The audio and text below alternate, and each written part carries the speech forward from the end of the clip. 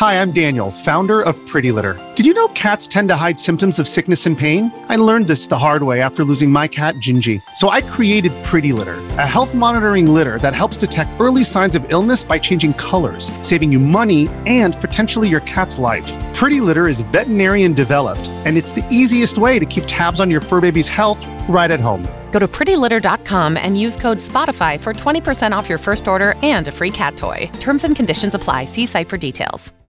This episode is brought to you by Shopify. Whether you're selling a little or a lot, Shopify helps you do your thing, however you cha-ching. From the launch your online shop stage, all the way to the we just hit 1 million orders stage. No matter what stage you're in, Shopify's there to help you grow. Sign up for a $1 per month trial period at shopify.com/special offer, all lowercase. That's shopify.com/special offer.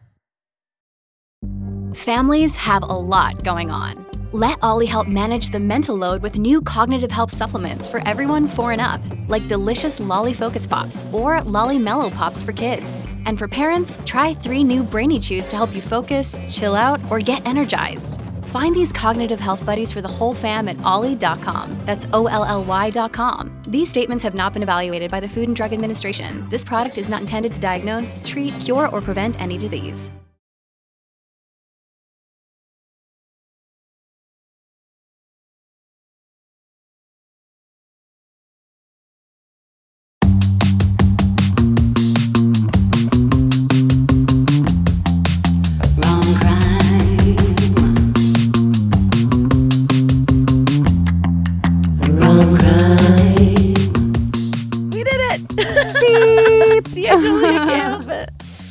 Oh my god. Hi everybody. Hello. How we doing today? Oh shoot, girl, we're doing good. Why is it 1,000 billion degrees? Yes, hi. My name is Vanya and I'm hot and I'm never hot. And here's the thing, I'm hot and I'm cold and I hate that. I do not. Oh. I know. I'm an asshole and I hate air conditioning. I know. Come on. But I don't. Oh my gosh. I just don't like to feel like it's air conditioning. I don't like to feel cold wind on me, you know? Fair enough. Well, I'm Averin, and I'm also hot, and I appreciate like a really nice, just like temperature controlled room. Yeah. I'm with you. Like I don't want to feel cold. Yeah. But I also don't want to feel hot. Like yesterday or the day before, I got in my car, I shut the door, and obviously it's 103 degrees outside. Like, and I have a black car. I know it's going to be hot. But when I inhaled, you know, as you do when you breathe because you're living. It felt the same way you feel when you breathe in a sauna. Like I could feel the hot air in my chest. And I actually like laughed out loud and was like, all right, my car's a sauna, a legit sauna. This is cuckoo bananas. But the AC does work pretty decent, so that helps. Oh my God. Well, that's good. Thank God. Yeah. I went outside a couple times today and it was just nasty. I was like, I don't like any hot. of these It's summer. feelings. It's summer. I forgot, you know, that's the price you pay for living somewhere where it's 70 degrees in winter. Yeah. Is that it's going to be 100 degrees. That's right. In June. That's right. Although it feels hotter than it's ever been, but maybe my mind's playing tricks on me. Guys, my name's Vanya. Again, I'm the Rom. I like rom-coms. I like rom-drums, and I like rom horrors. I love it every time you say horror. I always am like, did she say horror or horrors? But you're saying horror. I now know. I should just.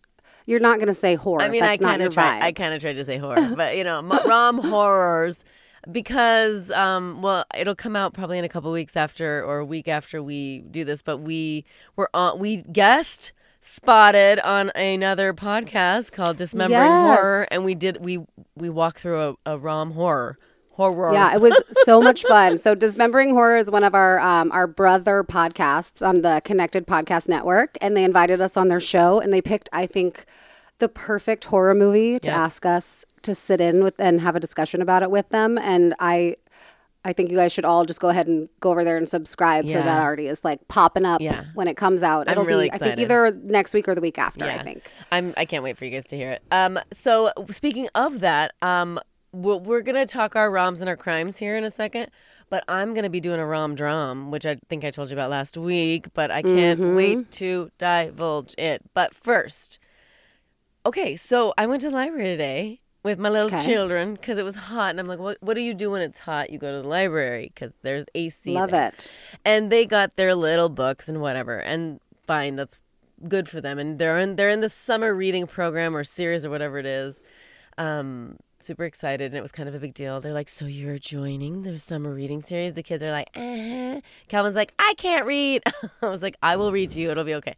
No, but then while they were like messing around with the books, I was able to like sort of walk away a little bit, and I went into the romance section of the... What'd you get, Vanya? What'd you Okay, get? so I just picked out a bunch of Colleen Hoover books. Why do I know that name? Because what has she written? did Verity. That one. Oh, ooh, that was so fun. I know. And I wanted something, because there's so many choices. I actually kind of got depressed walking through all the books. I'm like, oh my God, I'm never going to read every book in this life. Like every book in the world. Audible has turned into a borderline like addiction and obsession in my life, to the point of where like if I'm not speaking to other people, I'm listening to a book in my ears. I like And that. you know, like doing other things at the same time. But at some point, I think James was like, are those things always in your ears now? And I was like, maybe, I'm sorry, but I gotta find out who the killer is. Yeah. Also, I have a recommendation for you if you like romantic novels. Yeah. Because I love it all. I am Average and I am the crime, but Yes. I dig all kinds of things. Emily, I believe the author's name is Emily Henry, and she has at least 2 books that I've read. One's called like Book Lovers, and one's called like Beach Read. And Ooh, it's very fun. kind of like on the nose, like the titles. I like it. There's like an Yeah. author kind of poking at like the idea of being an author of these types of books. They're so good. Really? They're like, they get, they touch the sexy vibe Yeah. perfectly, but they also like really touch the heart vibe majorly. Oh, I love it. So I recommend that for Okay, you. thank you. Because that's kind of why I was. There were so many books I got overwhelmed. So I was like 2 of them. So I got some Colleen Hoover books, and then I also got Alice Hoffman. It's the prequel to Practical Magic. I think it's called Magic Lessons or something like that. Anyway, I'll report back. So there's my rum for the week. Can't wait to hear. I can't wait. So my crime for the week, I was having, it's been kind of fun. Like now that it's hot outside, we've started going back down to like the grill fire pit area, and it's turned into almost like a little mini block party every time we go. You know, we meet the same neighbors and then new neighbors, and there's always music being played and food being grilled. And I was chit-chatting with my neighbor, and I won't name her only because I didn't ask if I could do this. And she was asking me actually about this podcast, and I was telling her, you know, what it is, how it came to be. And I was like, oh, I've just always been into true crime. And I explained kind of like my origin story of like how it started for me. And so we then somehow were talking about downtown LA and the horror of living there. And she was like, yeah, I lived down there for 12 years. But when a woman was murdered in my next door neighbor's apartment, we decided it was time to move out. And I was like, I'm sorry, what? And she told this crazy story about how she came home. There were police everywhere, and there was like an obvious body in the middle of the street that was covered. And she was like, holy shit. And then she and her husband were walking back to their apartment, and they noticed that police officers had entered their building. So this is just out on the street, right? And then police officers were actually walking in their building. And as they're going to their apartment, the police officers are still headed in the same direction and in the same direction and in the same direction until they stop at the door that's next to theirs. And it turns out that the person on the street was the guy that had murdered a woman that was in this apartment and then had been like running from police, and they shot him in the street, you know, because he was like wielding a knife or something. But I don't know. I was just literally like, I'm living in an actual true crime podcast, but in real life, like moment. And it was so fun. But I'm just going to say it, and we don't have to get into it too much. But the real crime this week is a crime against sovereignty of our bodies, of our souls, of our right as human beings to just say, hey, I can do what I want to do with my personal body because I'm not hurting anybody else. Yeah. You know, it doesn't affect anybody else. And the fact that, you know, 80% of this country disagrees with this decision just really makes me feel like we need to rethink lifetime appointments. Absolutely. We need to rethink, I don't know. I think there is a way actually that we could technically amend things and add more judges so that it's more fairly balanced. Although some people might just say, well, they'll just keep adding more people then. And I don't know. I was so angry. Yeah, me too. about it all that I decided to turn it off and watch the movie we talked about yesterday, which turned out to be like the kind of perfect catharsis in terms of just like watching. Oh, the Beavis and Butthead movie? No, the movie we did on Dismembering Horror. That literally was the day I watched it. It was the middle of the afternoon, and I couldn't watch the news anymore. And I turned on Vampire's Kiss, and I was like, this is exactly what I need, is to just laugh and be horrified and amused all at the, expense of this dude at the center of this film. So The Real Crime, just don't stop fighting. We won't stop fighting, everyone. Yep.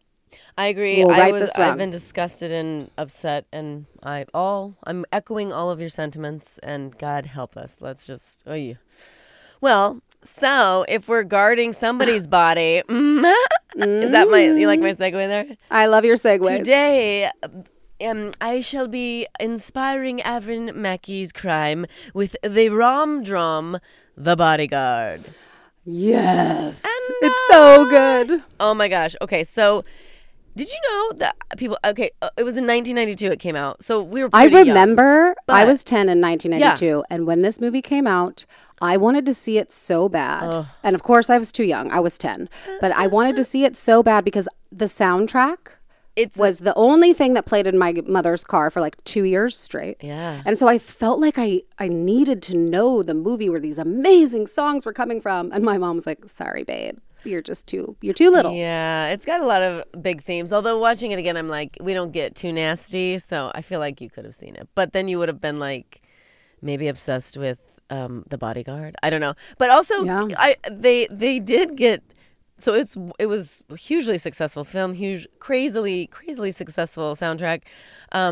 But it did win some of those like Razzie Awards for Kevin Costner and Whitney Houston for acting. And I thought they did a great job. So I don't know. Wait, they won like those awards for sucking at acting in this movie? But they're so good in it. See, and I agree with you. But I just wanted to put that out there. It is and rated our chemistry is so good. Okay, that is so fun. And I love that you said that, and I agree with you. Okay, so why don't we just go ahead and start with the trailer. Also, sorry guys for the trailer sound last week. I don't know what the hell was going on with that. It's a multi-dimensional thing doing a podcast. So That's right. We're doing the best we can. Frank Farmer to see Miss Marin. What? Alexander Graham Bell to see Miss Marin. All right.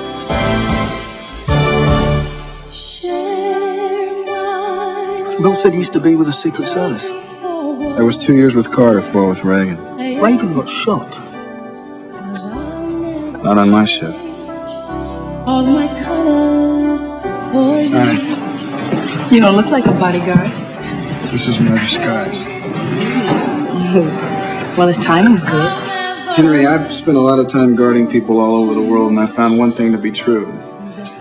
No matter how incompetent the assassins, no matter how much they miss their target, there's one person who always gets hit. Who? The cocky black chauffeur. You afraid I might get picked up for my snazzy running suit? No, I'm afraid that I'm gonna have to jog with you. Someone was in my house? Wait a minute, someone was in my house?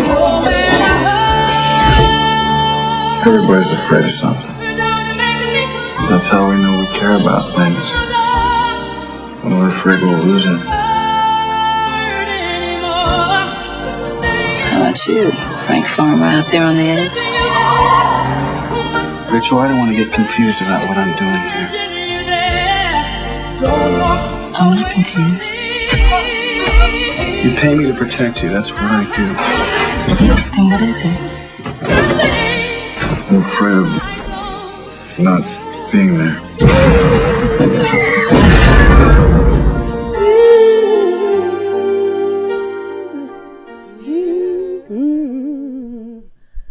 So good. Bittersweet. I love it. So I get a little chills. I love that soundtrack so much. My parents also, we had the tape, y'all. We had a tape in the car. Yeah, it was the tape. Sorry, did I say CD? Well, you might have. Tape. I mean, it was 92. People had CDs, but I just remember the look of the tape, like the jacket. Oh, yeah, and you like read the songs and you know which side if you want to listen to certain songs. And get like a microscope so you can see what the the words were, which I love to do. Yep. Oh, see, I wasn't as smart as you. I would just listen to the song, rewind, listen to the song, rewind until I had it memorized. Which is probably the better way because then you actually memorize it. Did you know that there's a function on Spotify now? Because I do love to sing and I like to know the words, especially because my sister shamed me when I was young. She's like, I would just make up words if I didn't know them. She's like, that's not how it goes. And I was like, yeah, it is. No, it's not. But anyway, But it's fine. She was a savant. She could just listen, and she was like you. She could listen once and then have the thing memorized. I was like, well, god damn it, I'm making up what I'm faking it. Anyways, but on Spotify they have a little thing, lyrics. You can press it, and the lyrics come up. It's almost like karaoke. Oh, nice. Yeah, it's cute. So just in case something fun for you. Okay, so here we go. We got, in her acting debut, Whitney Houston plays Rachel Marin, an Academy Award-nominated actress and music superstar who is being sent death threats by a stalker.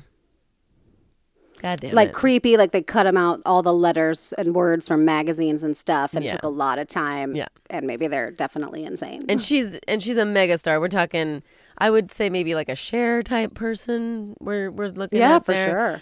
Huge ass house. She's got a Maybe little, like a Madonna, like when Yes. she started doing the films as well. But yeah, but a Cher So- for sure. A bomb explodes in her dressing room, and her manager is like, okay, this is absolutely crazy. We got to get a professional bodyguard, which she does have security, but it just wasn't hacking it.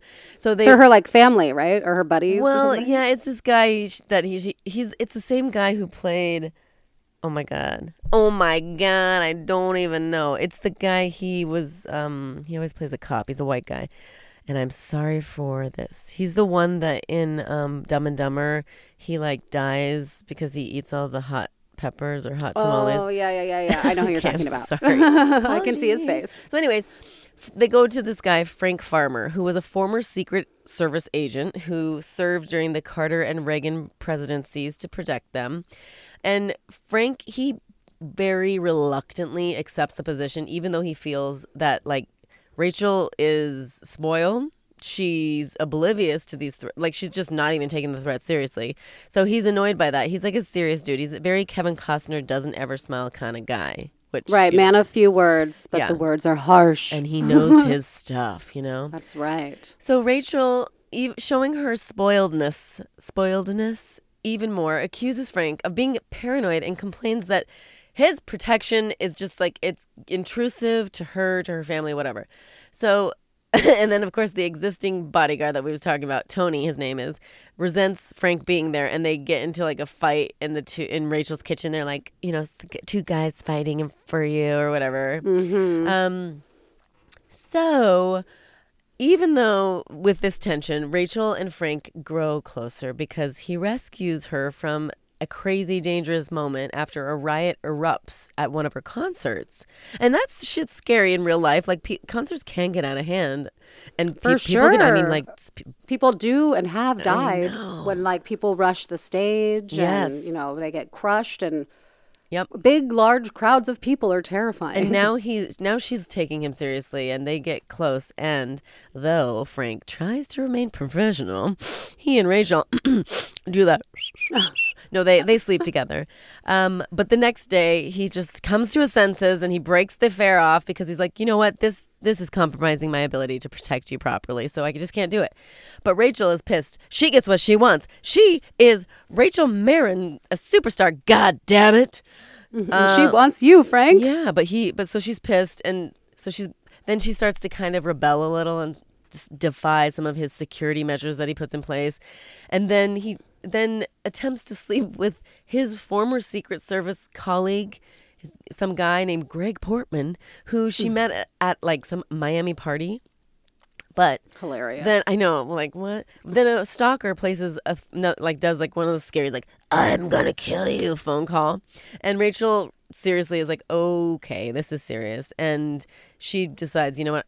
Screw it. I trust you, Frank. You got me. I want to keep my child, not to mention she has an 8-year-old son, Fletcher, who she's trying to keep safe too. By the way, her sister is her assistant, her secretary. I mean, like you said, it is all friends and family. Like their driver is one of their buddies. Right.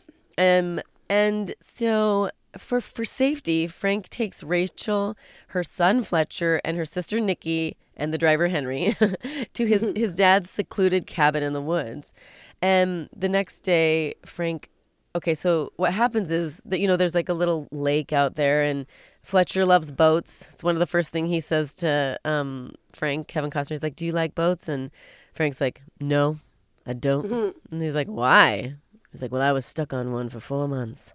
That was just his little intro there. But so he's on the boat. Fletcher's on the boat. But before anything bad happens, Frank...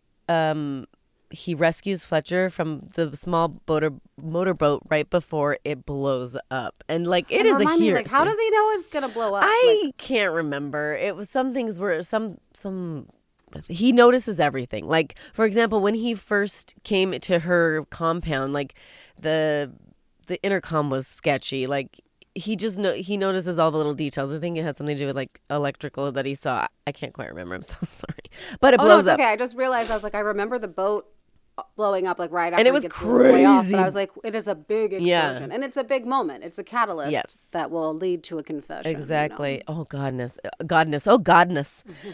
So you're right. After Frank secures the house for the night, Nikki, the sister, gets drunk, and she's very upset. She's crying. This woman who plays the character was amazing. Her name is. You gotta love that I didn't. Okay, so. I'm going to do this because I feel like we need to know IMDb. I feel bad. I'm like, I don't care about Tony the bodyguard, but this girl who plays... her sister, Nikki. Oh, my God. She is a pretty amazing actor. So I want to get it right and give her just desserts. I'm in my closet, by the way, right now. That's why I think my internet's a little bit slow. I don't really need to look... very much. That's for fuck's sake. I guess I'll just. I'm looking it up too. Try to help you out. Here it is. Michelle Lamar Richards. That's it. Michelle Lamar Richards. And to put a button in it, it's Mike Starr who plays Tony. There we go. We did sorry, it. We Tony. did it. Yeah, I'm real sorry, Tony. But this girl, she's giving this. Oh my God, this confession. So she says that she's losing her shit right now because Fletcher almost died. She admits to Frank that she hired a hitman to kill Rachel when she was feeling really jealous. And was drunk, right, in a bar. Yeah. And she also, like, I'm sure she gets kind of abused by her sister too, because her sister was like, "Go get this man orange juice." She's like kind of bossing her around. Right, and also like the backstory here is that Rachel was not the lead singer in the family or like the band or whatever. Right. It was Nikki, and then Rachel showed up and just was clearly, she's Whitney Houston. I mean, her talent is beyond. It eclipses all people's talent. But so she kind of snatched, not on purpose, but she was the talented one, even though Nikki wanted it too. Yeah. By the way, I'm looking at IMDb right now, and the kid who played Fletcher, his name's Devon Nixon. He's a pretty adult. I'll tell you that much.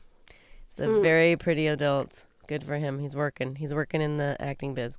Proud of it. Okay, so she's like she admits to him she was jealous. She paid, and this is the fun fact. She's like, I paid him in full, and she doesn't know what he looks like. So he's paid. It's happening, and they are fucked. That night, the hitman breaks into the cabin and shoots Nikki, like killing her, thinking it's Rachel. And then Frank rushes after the killer into the woods, shoots after him, but the fucker gets away. Then Frank finds out that the stalker had been caught earlier that day and was in custody when Nikki was murdered. So it wasn't the stalker, it was the hitman. So so there's like two people threatening her. Yeah, it was a stalker. There's a stalker sending the creepy notes. Yeah. And then her sister had hired a hitman. Yeah. So then, let's see. Frank gives Rachel a panic button in the shape of a cross to alert him if she feels unsafe. But goddammit, tech issues make it difficult for Frank to monitor Rachel at the concert. And he is freaking out. It's the Oscars, right? Oh, yeah, yes. This is the Oscars. Sorry, yes. And so he's losing his shit. He's worrying. He's freaking out. He comes out and tries to help her. And she's like, "You're embarrassing me. Get away." But then, let's see. Frank being the top...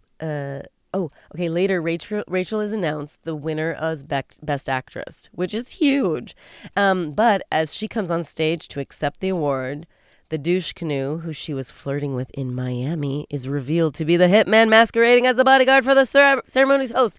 So this is crazy. This is some guy that actually Frank had worked with before, and he went to the bad side, and now he's a hitman. I guess security or bodyguard hitman it's a easy.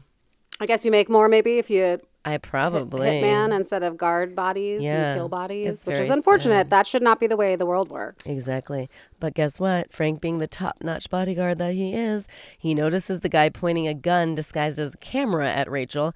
And as this guy is about to shoot, Frank runs on stage and jumps in front of Rachel, taking the bullet that was meant for her. But quickly regaining his balance, even though he is still shot, Frank shoots and kills the hitman right before he's about to take a second shot and shoot Rachel. The next day, at the airport, we find out that Frank did survive. It is just a shoulder wound, but it is time for... Sorry, excuse me. No. I swallowed my iced coffee wrong. I've been back here trying to stifle a cough that's wrong pipe cough. Frank is alive. That's where we're at. Yep. My apologies for my it's okay. random... I mean, I feel like, Avern, I feel like my life, every time I go into a store, I get my throat gets dry and I get a cough and I'm like, oh my God, I need to cough so bad in this store. And now I'm embarrassed. Now you can't cough anywhere. I know. Even on a podcast, I'm alone in a shut, locked room. And I'm like, they're all going to judge me if I cough on this podcast. There's no judgment here. I love it. No, okay, so he survives. They're at the airport and they're out on the what's it called? Tarmac. I almost said tamarack. They're on the tarmac. She and her family are going into their private jet. And he comes out to say goodbye. And they have a moment where they hug. But they both know that their relationship would never really work out. And the plane takes off and is running down the runway. And Rachel suddenly orders the plane to stop. And she jumps out and runs to Frank for one last deep-throated, passionate kiss. It's awesome. Yeah. And then we cut to a performance where Rachel, Whitney Houston, performs I Will Always Love You on a stage.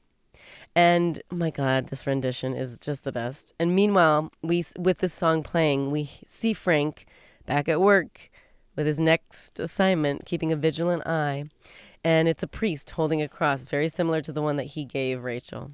And that's the end of the movie, but I have some fun facts if you want to hear fun facts. I want all the fun facts. Okay, so I'm excited. I hope that really inspired your story. When you mentioned this, my brain started just whirling where I was like, ooh, there's so many ways to go. And I ended up, we'll get to that. You tell me fun facts first. And that's why I want to say we're still on track to get to the crime, but this kind of stuff is these fun little, this is a movie that's part of our zeitgeist. Exactly. Everyone knows this movie or they know the soundtrack to this movie. So why not tell us some stuff we don't know? Great. So, we mentioned, but it was still to this day the biggest selling soundtrack of all time. Wow. Which is to this day? Mm-hmm. The script originally was supposed to be a vehicle for Diana Ross and Steve McQueen, but it just didn't get off the ground. Oh, and this is sad. In A Creepy Life Imitates Reality, Whitney actually also had a stalker and received death threats in her life. Oh, man. I know. I think it's really Did they catch him? hard being... I didn't get that far in my research. I love that you're like, I want the true crime. Give me what happened. Right. I'm like, I don't know. And then Costner chose that song at the end because he was a big country fan. I thought that was fascinating. I feel like I read somewhere that the first time Dolly Parton heard the Whitney Houston's version of it, she was driving in her car. Oh, really? And lost her mind and pull over and was like, this is the greatest thing I've ever heard. Well, I have some fun, interesting on that note. I guess in 1974, Elvis Presley wanted to cover the song, but because his manager demanded that she grant Elvis half the publishing rights, she refused. Dolly Parton was like, sorry. And sorry, Elvis. I guess she said she was heartbroken about having to turn down the king. He would have killed it, she said. But then Whitney Houston's version came out, and she says, I made enough money to buy Graceland, honey. Also, do you know she wrote I Will Always Love You and Jolene on the same day? Oh, my God. Are you serious? She just pounded those brilliant, forever awesome songs. That's amazing. Back to back. It's amazing. Okay, what else? Dolly Parton, we love you. You're so good. She's so good. She's so good. Director Mick Jackson, his initial cut of the film displayed few... Okay, so I think this is interesting. I really thought they had a lot of chemistry too, but apparently their initial cut, there were not a lot of romantic sparks between the two leads. They looked like a couple of pals passing the time of the day instead of the torrid lovers they were supposed to be. But Costner, who had final cut rights, kept his word that he wouldn't let Houston look bad. He oversaw an edit that trimmed her dialogue and gave her more close-ups, and that did the trick, I guess. I don't know if that's true or what. So, and then I have a couple more. Costner claimed in 2012 that he'd been developing a Bodyguard sequel that would have marked Princess Diana's acting debut in a semi-autobiographical role, and that her tragic death in 1997 came within days after he'd received an early draft of the script. So he was, Oh my God. I know. They were going to do a Bodyguard 2 with Princess Diana in the movie? Yeah, wow. Can you that's wild. imagine? And then to close this out, at Whitney Houston's funeral in 2012, Costner gave a eulogy saying of her Bodyguard performance, "You made the picture what it was. A lot of leading men could have played my part. A lot of guys could have filled that role. But you, Whitney, I truly believe that you were the only one that could have played Rachel Marin at the time." And I agree. I mean, she's amazing.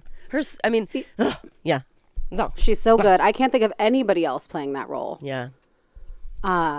So there you go. Or singing any of those songs. Exactly. I mean, she just filled. She's just true artist, right? Like filled in the blanks where it needed to be so full, and it was so good. Yeah. The Bodyguard, everybody. So wonderful. Oh my gosh, I want to put that soundtrack on like a Spotify Me too. playlist Me too. and just go drive around and pretend I'm 10 years old again. Yeah, me too. All right, so for our true crime portion of the show, obviously, my first thought when you mentioned that you wanted to do The Bodyguard was that I should do Selena. Right. But then I was like, I feel like it's such a big story, and it is about a really important pop singer, but she was like on the verge of becoming, probably like a Rachel or a Whitney. Right. She was. Before she was, murdered by the president of her fan club. But then I was like, but there's no protection angle or like stalker threats that they knew about angle. So the only angle is like superstar. And so I was like, let me keep digging. I can always have Selena as like, this would definitely work, like a beautiful, incredible, talented singer being taken out by a fan, basically.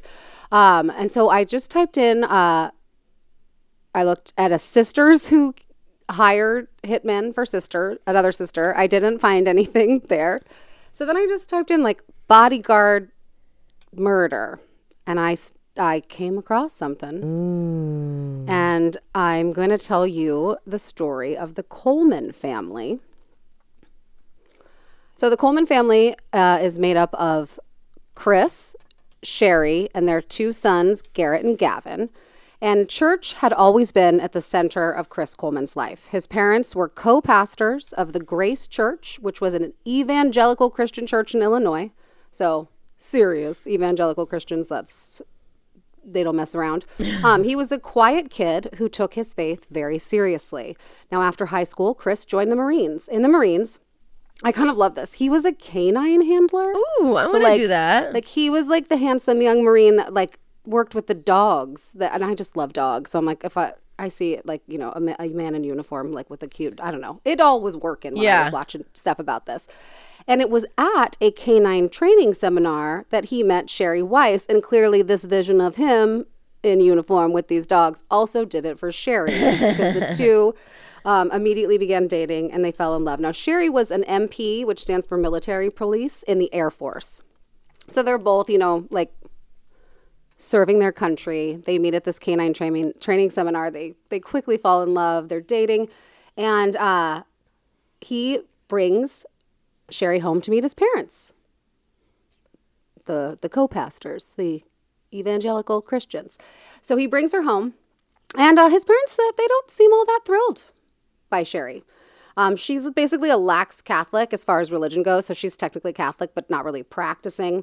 And they see Chris is like their golden boy, and they're like, she's moving in on our son, like this non-Christian or this, lax Catholic girl, and they didn't really like her that much. And so they were really, really surprised after he brings her over for dinner. They're going to go to Chicago, for the weekend. And the next day Chris calls his parents, and he's like, guess what? Sherry and I just got married. So they like drove to Chicago, went to the courthouse, and got married. And it turns out, you see, Sherry was pregnant. Oops. And being the good Christian boy that he was, he wanted to do the right thing by her. He loved her.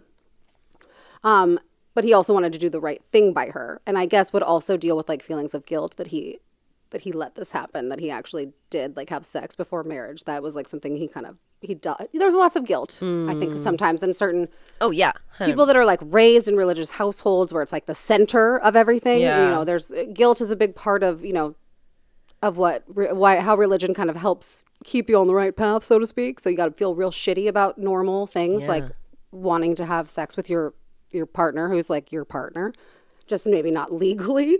But anyway, this did not endear Sherry to his parents. They didn't like this. They were like, we already didn't think she was anything special and not good enough for our son. And now she's trapped him by getting pregnant. And it's like, no, it takes two people to make a baby.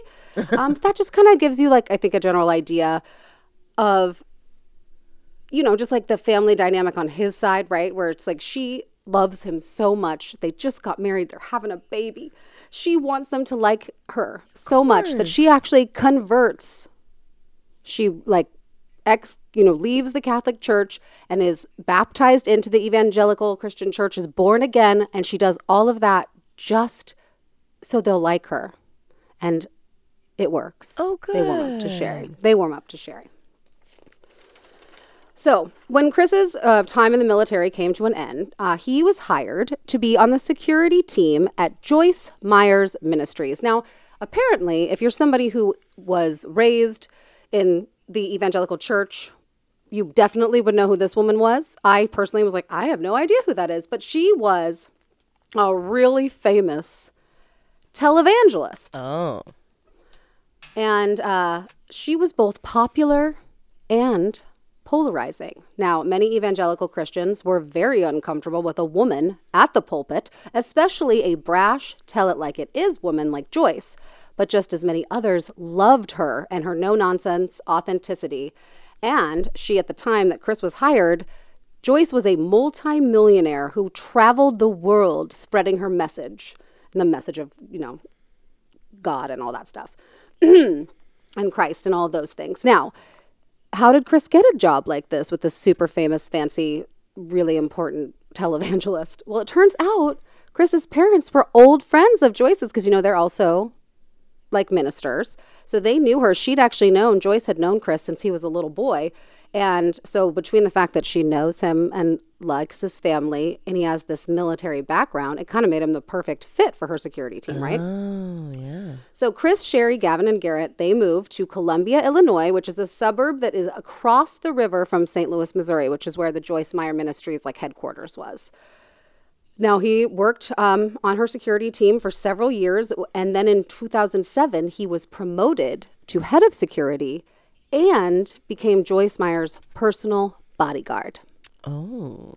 So he not only is like the leader of her securities team and like what they all need to be doing, but it's him who travels with her now and has to protect her if anything happens and has to like, you know, be the Frank. Mm-hmm.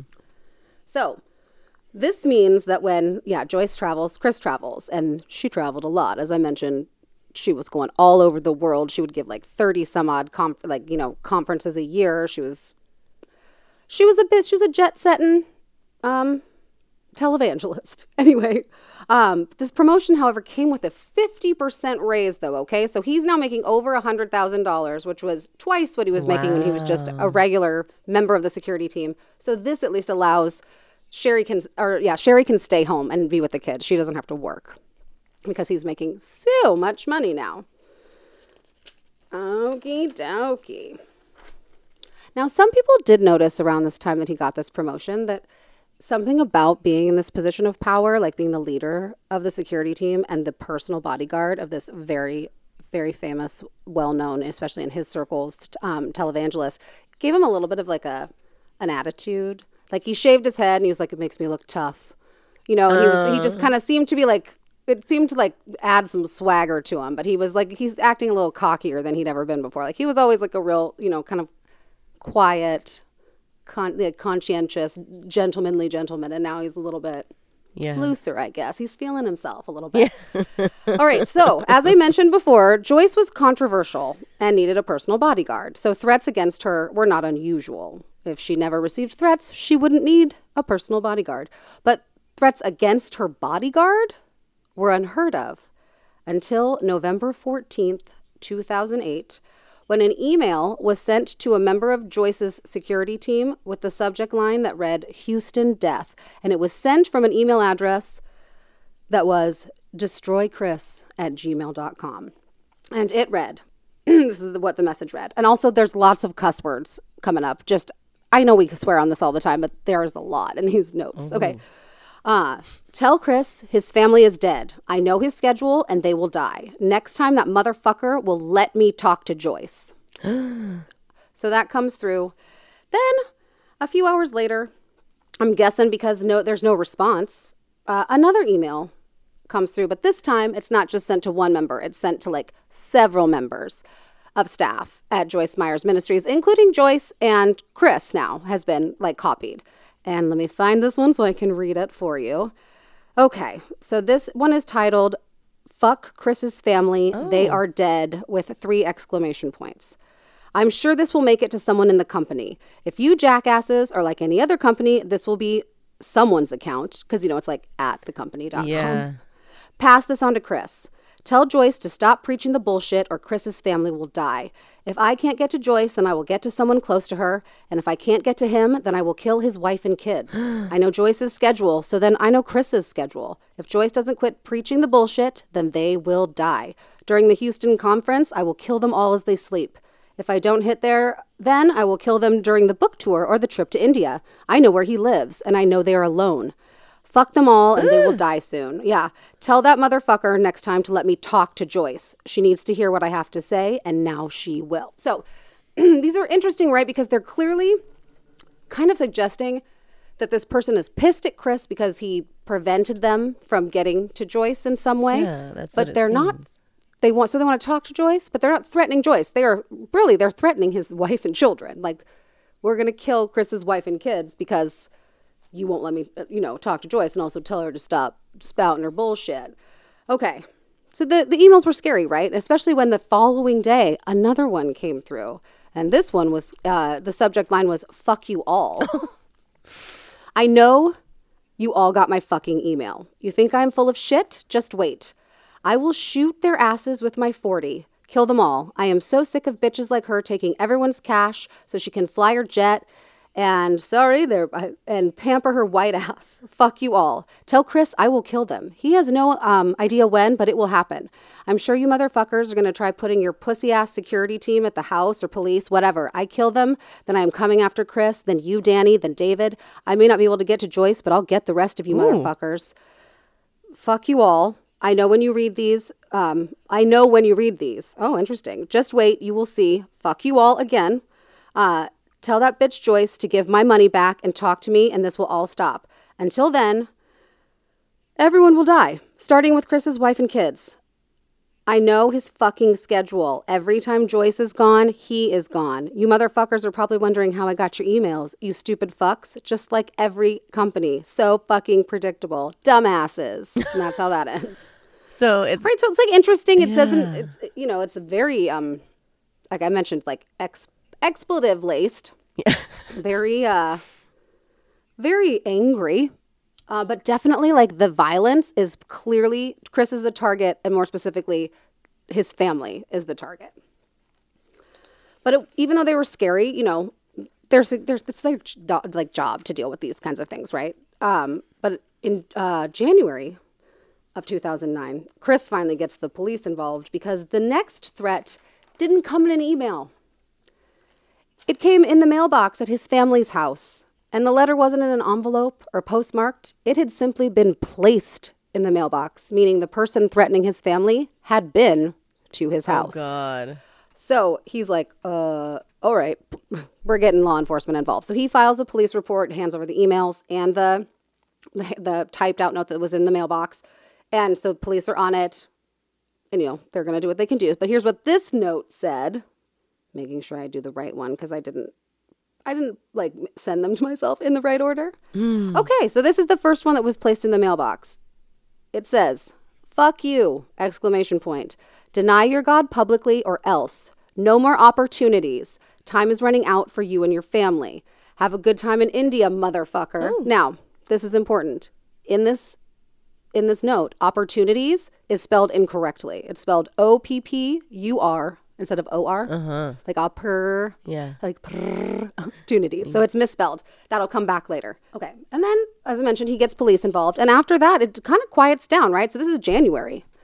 And nothing else happens until April 27th. So that's quite a while, right? That's January to April's, 4 months? Yeah. So quite a while, no action. But then on April 27th, another note is left in the mailbox, meaning that another, the person has now been back to their home. So let me read this one. Clear my throat. Fuck you. Of course, that's how it starts. "I am giving you the last warning. You have not listened to me and you have not changed your ways. I have warned you to stop traveling and to stop carrying on with this fake religious life of stealing people's money. You think you're so special to do what you do, protecting or think you are protecting her? She is a bitch and not worth you doing it. Stop today or else. I know your schedule. You can't hide from me ever. I'm always watching. I know when you leave in the morning and I know when you stay home. I saw you leave this morning. I will be watching. You better stop traveling and doing what you're doing." And then in all caps, "This is my last warning. Your worst nightmare is about to happen." Aye. Okay. Right? Like these are really, really scary letters. So again, Chris contacts police and actually reaches out. So right across the street from Chris and Sherry's house lived a detective. Like he just happened to be a neighbor who lived across the street, and his name was Detective Justin Barlow. So he reaches out, files another report, but he also hightails it over to his neighbor, and he kind of explains the situation. And Detective Barlow is like, "Well, hey, listen, my kid's room faces directly towards your mailbox. If you want, I can set up a camera." Great. "And we can maybe catch this guy." Because Chris, as being a securities guy, had a camera, but the type of system he had, there was no way to download the video and save it. And when he and Sherry watched it, they also you couldn't see their face. So this is a better angle. So Chris is like, "Yes, please do that." Yeah. And the Detective Barlow borrows cameras, police surveillance equipment. So good stuff. Yeah. Not Radio Shack stuff.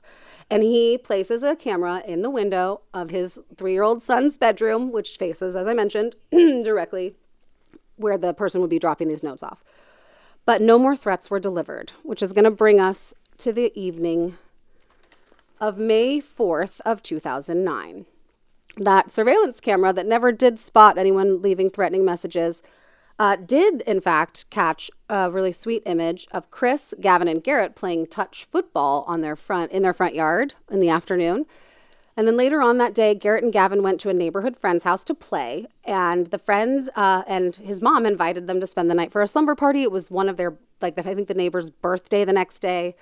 And she was like, "You guys should spend the night, have a sleepover." And they were like, "Yay!" And so she's like, "Just go home and get your stuff for school in the morning, tell your parents, and we'll have a fun night." So the boys went home to get their stuff, but when Garrett returned to the neighbor's house, he looked real bummed and his shoulders were all hunched, and he said that they couldn't spend the night, maybe next week, but his parents had said no, not tonight.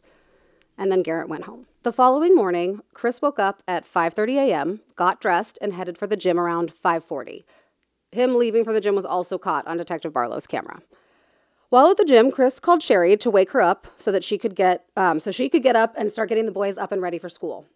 But she didn't answer the phone. So he called again, and she didn't answer again. And then he was like, okay, maybe she already got up and she's in the shower. So he waited a little bit, and then he called again, no answer. So this time he calls his neighbor and friend, Detective Barlow. He's like, hey, I'm at the gym. I'm getting ready to head home, but will you please go check? I can't get a hold of Sherry. They should definitely be awake right now. And I'm just freaking out because, threats. They've been getting some threats. So, of course, the detective's like, sure, yeah. And he's like, okay, I'm on my way home. I should be home in 5 to 10 minutes. Detective Barlow basically calls it in. He's like, hey, I'm going to do a welfare check, but you need to send an additional officer over. Grabs his gun, his badge, heads across the street. And then when the other officer arrives just a few minutes later, Detective Barlow is standing on the porch, turns to the officer, says, I've rang the doorbell several times. There's no answer. So the two of them begin to walk the perimeter of the house. No. And when they are walking the perimeter, they come upon an open basement window with the screen popped out and like leaning against the house. So they're like, oh, okay, this is open. Someone has removed the screen. We can get in this way at least to check. And also this looks not great. So they enter through the window. They climb the basement steps to the first floor of the house. And the first thing they notice is the overwhelming stench of paint. Like fresh paint, like you know how strong that smell is. They smell paint. They turn the corner into the hallway. And it's like something out of Helter Skelter. On the walls in like blood red spray paint are all of these like crazy messages like punished, you have paid, like, you know, I told you I was going to get you type stuff. So now they're seeing these messages and that this is bad. Like someone's clearly entered the house and spray painted, you know, threatening and disturbing, like you paid, punished, you know. And it's all like bleeding down the walls. So basically they call in for reinforcements. And then at the same time, Chris gets home, so Detective Barlow runs out and he's like, you need to stay out here. You got to stay outside. And Chris is like, okay. So they head up to the second floor, and that's where they find Sherry, Garrett, and Gavin. And they are all dead in their beds. Yeah, they'd all been strangled, and it appeared to be with like some kind of rope or cord because of the ligature marks. Now, the boys had no like defensive wounds, so either somehow they didn't wake up or whatever happened, they didn't fight back in any way, but not so was Sherry. She had clearly fought hard. She had both black eyes. Oh my God. And like scrapes, you know, like she had been fighting for her life. And so Detective Barlow has to head down the stairs and outside to where his neighbor is waiting on the front lawn. And he has to tell Chris, your family didn't make it. And Chris fell to the ground and began to cry. And one of the EMTs that had arrived on the scene became concerned because he was like in the fetal position on the grass, like sobbing. And he's like, I feel like you might be in shock. Like, why don't you come back here, back of the ambulance? We could just kind of monitor you, you know, don't have a panic attack. We could like give you some oxygen. So he comes in, sits in the back of the ambulance with the paramedic. And it's here that the EMT notices that Chris's hands are kind of like swollen and red, and he has scratches on his forearms. And so the EMT asks him, he's like, how did you get those cuts and bruises? And instead of answering the EMT, Chris begins violently punching the gurney that's in the back of the ambulance, basically exacerbating the scratches and bruises that were already there, but like making them much worse by like just beating on this thing as hard as he can. At this point, there are 24 police officers are now at the scene. And the medical examiner has arrived. And the medical examiner notes that the bodies are cold and rigor mortis is already starting to set in. Now, Chris is taken to the police station to give a statement and be interviewed. Because, as we know, in a murder investigation, the husband's always going to be looked at first if his wife and kids are killed. That's just, you have to start there. That's the closest person to these people, so you start there.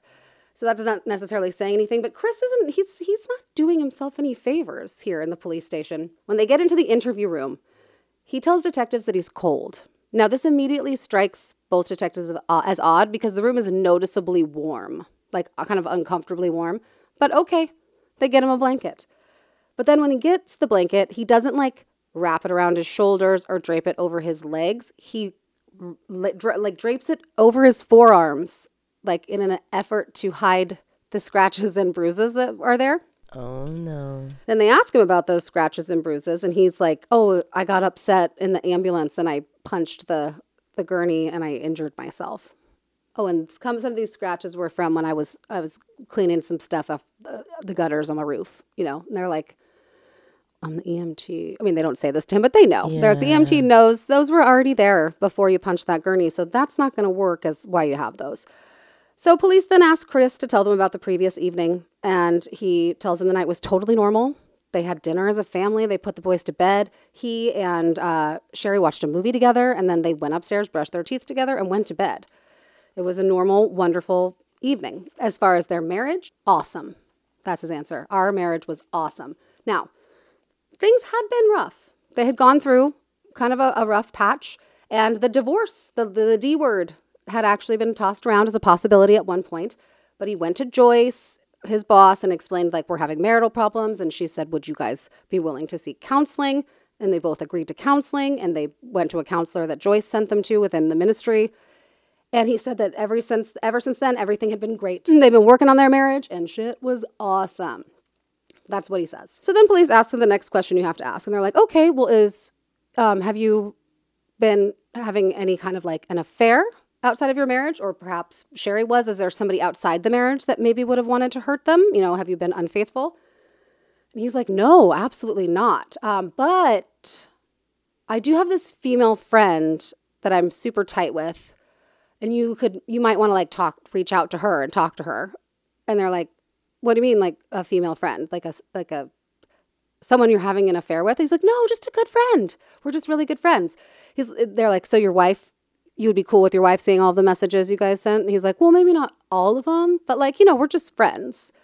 And the cops are like, okay. And then one of the detectives runs out, calls the St. Petersburg, Florida Police Department. It's like, we need you to go find Tara Lentz and question her regarding her relationship to Chris Coleman. Craziness. It's just crazy. I already just that statement of like, I'm definitely not having an affair, but I do have a female friend that I talk to a lot and maybe you guys should talk to her. It's like, that doesn't really work, like to fit those two things in the same sentence. So police in Florida track down Tara, and when they start speaking to her, it's very clear that what Chris has said is a lie. Like, the officer who's talking to her is immediately positive, like, this is his girlfriend. Oh my God. It's really obvious. And then Tara actually confirms that, right? She tells the police that she and Chris are in love. They have been in a relationship since, like November or December of the year before, of 2008. And that actually he was supposed to serve Sherry with divorce papers today until all of this horrible stuff happened. Oh my God. She then showed them the promise ring he had given her and pictures on the phone, like hundreds and hundreds of pictures of them together and like sexy pictures they'd sent each other. And so St. Petersburg police, they actually take her, confiscate it and say, like, we need to hold on to this as evidence in a murder situation. So they take her computer and her phone, and then they call back the detectives in Illinois, and they're like, yeah, this woman says they're, like, engaged to be married. He was supposed to, just leave his wife today or served something like that. So now they hit Chris with this. Like, okay, bud, so we've caught you in a couple lies here today, which is very upsetting and concerning for us. We're just trying to get to the truth of what happened to your family. And at this point, Chris is like, should I get a lawyer? They say, if you want to. Now, this is not a formal interrogation. This is an interview. But you are welcome to an attorney. And if you want one, we'll stop right now until you get one. And Chris is like, no, it's okay.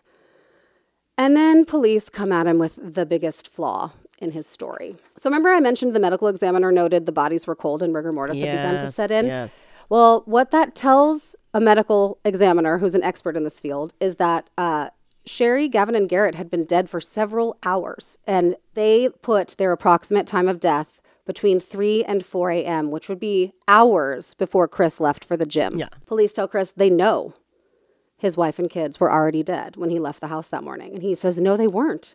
And they say again, Sherry was dead before you left this morning. And Chris is like, no, she was lying right next to me. And I mean, I think she was alive. That's what he says. I think she was alive. And then he goes on, I believe she was. So technically, all of this, which is damning, right? All of this, but it's circumstantial. And none of it is strong enough, I guess, to hold him. So after 6 hours, they release Chris because they don't have anything they can hold him on. But they can execute some search warrants with all of this circumstantial evidence. And so they get a search warrant. And when they go to the house and they go through Chris's computer and Sherry's cell phone, they hit the jackpot. So this was not in any way, shape, or form a happy marriage and had not been for some time. In text messages to her friends, Sherry says that Chris wants a divorce. Like, texts a friend, like, Chris told me he wants a divorce. There's another one where she texts a friend, he said that me and my kids are ruining his career. I don't know how, but he said that, and she said that to her friend. She also confided in friends that Chris was having an affair with Tara Lentz, which really pissed her off because Tara was a woman Sherry had introduced Chris to on a family vacation to Florida because guess what? To make it even worse, Tara was Sherry's high school best friend. Oh they were high school best friends. Sherry and Chris and the boys went on a trip to Florida for vacation. She called her old bestie, had her come meet her family, and then Chris and Tara started hooking up. which I just was like, holy shit, like this already sucks so bad. And now there's just this added element of like the woman was like somebody who knew her so well. I just don't understand people sometimes. Yeah. Other messages read that she, and this is Sherry, was not going to give, like she wasn't going to divorce Chris no matter how nasty he was to her. You know, like she wasn't going to divorce him so that he can say like, she left me, you know? Right. You're like, you're going to have to do that. You're going to have to admit that you cheated on me and you want a divorce. And then at some point she did tell a friend, if anything happens to me, Chris did it. Now here's something that I just want to say, because I think in these family annihilator situations, we hear that a lot. Yeah. Except for when we don't, and then it's even more shocking, like you have no idea. Yeah. But if you have to tell someone, if anything happened to me, this is who did it, then you need to immediately exit remove the vicinity yourself. of that someone. And you need to get help and you need to get like protection. And I know that's so much easier said than done. I know how hard that is. But if you have to say those words, your life is in danger. Like no one under any normal circumstances would need to say, if something happens to me, this is who did it. Unless you know that there's the possibility of violence. It just makes me so sad. Yeah. Like I'm just like, ugh. Now on Chris's computer. All right, so that's just what they found on Sherry's cell phone. So proof of an unhappy marriage and affair and a refusal to divorce him. So like kind of putting up a fight and not being willing to instigate divorce proceedings. And then on Chris's computer, police uncover tons, and by the tons I mean like hundreds and hundreds and hundreds of sexual and pornographic photos and videos of Chris and Tara. They also found a document that Chris had written on his computer that like said, it starts with like, the day Tara changed my life, November 5th, 2008. And then it's basically just a list of everything about her. Everything she likes, the date of her pet's birthday, her favorite like sports team, her ring size, her shoe size, her lingerie size, everything you could think of about her, and including at the bottom the name they've already decided to name their first baby if it's a girl. And the name is Zoe. But even more incriminating, Vanya, and I know you're like, what gets more incriminating than all of this, is that as police are combing through his computer for evidence, they are able to trace the creation of an email address that is destroychris@gmail.com to his very computer. So Chris created that account, and then they're able to trace all of the threatening emails and all of the like typed out notes that were left in the mailbox to this computer. So then I wrote, the emails were coming from inside the house. That's crazy. So they also collect, it's wild, right? So in this search, they also collect several work documents, like just regular old work documents, where it's noticed that in every one of them, over going back almost 10 years, Chris always spells opportunities incorrectly, and it's the UR. So he's finally arrested and charged with 3 counts of first-degree murder because, as the prosecutor sees this is a premeditated, planned killing of his entire family that he planned for months. And this is the theory they lay out for the jury.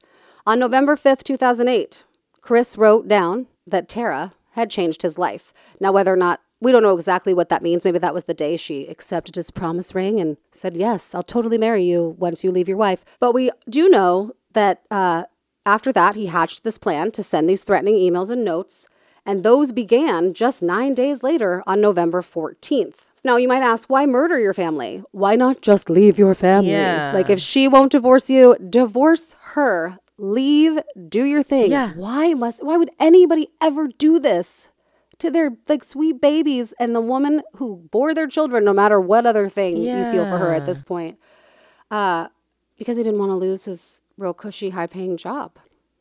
Now you may say, huh? Yeah. But you have to remember, Chris worked for Joyce Meyers Ministries, which was an evangelical Christian organization that would probably not continue to employ an adulterous divorcee, like somebody who stepped outside of his marriage and then left his family for the person that he cheated on his wife with. And in fact, in a deposition, Joyce Meyer said, if somebody gets divorced, that's not within their control. We would never fire somebody if their spouse divorced them. Right. But if we found out that you were cheating on your spouse and then left your spouse, yeah, we would terminate you. She actually said, so that's them proving like this is his fear, right? And also kind of explains that like, I'm not going to give him the divorce. He's going to have to do it. Yeah. Like that Sherry maybe like knew what the story was here. And she's like, no, I want to fight for this marriage. So if you want to leave me, you're going to literally risk it all with your job because I'm not going to grant you that divorce. And so this is the motive, they say, and also proof of premeditation. And so they're saying what he did is he decided he had to basically get rid of his whole family so that he could have this brand new awesome life with Tara. But he also had to do it in a way that would like garner him tons of sympathy, you know, and like people would feel so bad for him with this tragic loss of his whole family, and they'd be thrilled that he found love again. And like they go on and on and on. Now the defense, not really that great in terms of like what they brought up. They specifically argue that time of death can never be exactly determined, even bringing in their own expert that said it's possible that the time of death for the three Colemans could have been as late as 5:47 a.m., to which we all say collectively, yes, but he left at like 5:40, and I just don't think that in 7 minutes this happened. Plus, on the security footage, you know, from across the street that was constantly capturing stuff, the only person who leaves that house is Chris. Right. You know, like they never see anyone else coming or going. Then they point out, now if Chris did this, the paint, how come there was not a single fleck of paint on his clothing, anywhere on his skin, even took a hair, like checked out his head to see, because, you know, it's aerosolized. Yeah. To which I will argue, shower. Yeah. Because if he killed his family at 3 a.m. and didn't leave until 5:40, who's to argue that he didn't actually like wear some kind of protective gear when he was spray painting the house, disposed of it on his way to the gym, then spent the whole time at the gym in the shower? Yeah, you know, like you can't. 100%. He had enough time to clean up after himself. And the spray paint comes back too on both sides, right? So their argument is there's not a chance in hell that if he was the one that spray painted those messages, that he would walk away without a single speck of it on his person, which I guess could be a compelling argument. However, he lied to police and he said he didn't have any red spray paint, or if he did, it would be really old. And then they found a receipt from like a month earlier where he had bought like a cherry red He's spray a paint. dumbass. And even his dad was like, yeah, he bought that because he was gonna spray paint a bullseye so that he and the kids, when they shot paintballs, they could have like a target. Like he even knew why his son had bought it, or why he thought he bought it. And so that's something that the prosecution argues is like, why did you lie and say that there's no way you would have new red spray paint when you did? And you even like know why you had it. You had a good reason for having it, but you lied about it. Okay. Again, the state's case is circumstantial, right? There's no DNA evidence. There's no, you know, again, medical like examiner. It's nothing can ever be said like, yes, 100% we know what time they died.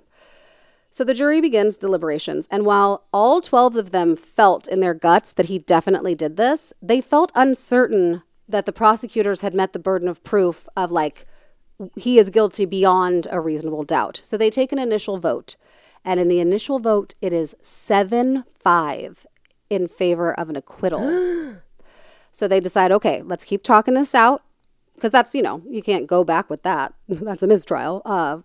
Let's go through the evidence again. Let's talk through some stuff. Now, they are looking through photo evidence, the photos that they showed them of, you know, Tara and Chris together, and they find a picture of the two of them. It's just a normal picture, not a sexy one, but they're like together. They're very coupley. They're like snuggling and smiling. And they notice that there's a timestamp like on the back of it, and it's from October of 2008. Now, on the stand and over and over again, November. Chris said that his relationship with Tara started in November or December. And just the sheer fact that he would lie about a detail as seemingly kind of insignificant as like, why couldn't it have started in October? Like, why is that something you need to hide? Why is that something you would need to lie about? Made the jurors feel positive that Chris, if he would lie about that he was probably lying about everything. And they took a vote again, and all 12 jurors found Chris guilty on 3 counts of first-degree murder on May 5th of 2011, exactly 2 years to the day that his family was taken from the world. Now, Chris did file an appeal stating that he had ineffective counsel, which he maybe has kind of an argument for. Like, they never brought up fingerprints and footprint evidence that didn't match him that had been near the window. He argues that like he should have objected to them being able to look at the photos with the timestamp on it in that room, because that was never part of the evidence in the actual like trial, and you can only look at stuff that was like presented at trial. And those particular photos they looked at were different than the ones they had been shown. They had the timestamps on them, right? And that was like the decision factor. Luckily, the judge disagreed and denied his appeal. Oh, good. Now, here's just like a weird thing that I felt like for me really like drove it in, that I know he did this, but his parents have always stood by him, right? And they had, even after all of this, they had like not nice things to say about Sherry, and like barely mentioned their grandsons, who were 9 and 11 years old, like had been in their lives for 11 years, you know, like, and you assume grandparents love them. And I know they did love them, but it's just like, it's like they don't mention them. And they've always maintained that their son was innocent. And here's something that his dad, Ron, said when he was being interviewed by Crime Watch Daily's Ana Garcia. He argues that his son's affair was not motive for murder. Tara was just meeting a need at the time that Sherry wasn't taking care of, he said. My When asked God. to clarify, so the host, Ana Garcia, I watched this. She's like, I'm sorry, excuse me? And then he clarifies, well, I mean, every man has his desires, and every man has to be respected. It's built into every man. If your wife doesn't respect you, then you're going to go find respect somewhere else. So then Garcia follows up with, so are you saying Sherry was a bad wife? And then he says, just that at that short, brief time, she stepped back from doing her job as a wife. Ew. And so if he was raised by people that clearly believe that it's the wife's sole job is to respect her husband, which is also a euphemism for have sex with her husband. Exactly. It's not surprising that they raised a monster. Yeah. And so that is sorry I bumbled through it with like coughing and sneezing and yuckiness, but that is the story of the bodyguard who murdered his whole family. That's so nuts, man. Crazy town. I know. Oh my gosh. Well, that was and every time compelling we and cover riveting. one of these like family annihilator types, it's maddening. I mean, you have to be a bit like a narcissist. Just the hubris, like such a narcissist, like to think that you, one, have the right to take the life of every member of your family instead of just leave them and maybe lose your job because you sucked and you did something bad. You cheated on your wife. But if you want to be with that person, then deal with the consequences of your choices and maybe get fired from your job, but get to go be with who you want to be with and set them free. Yeah. You know, like don't do that. Yeah. It just makes me so angry. Me too. So I guess we learned today that bodyguards can be both good and bad. Well, yes, exactly. That's what I learned too. Yeah. My God. They can save someone, and they can do the exact opposite of that. I mean, just fascinating. I am thrilled. You guys, like we said, we are in the throes of the summer. So yeah, there's some traveling. We'll let you know if there's going to be off weeks due to, summer travels. Yeah. And if there are, we know that, you love us no matter what. We got 104 episodes to catch up on if you missed any. Yeah, and we love you no matter what. That's right. Thank you so much for listening. Thank you, Rom Criminals. We will see you next Tuesday. Bye. Rom crime. Rom crime.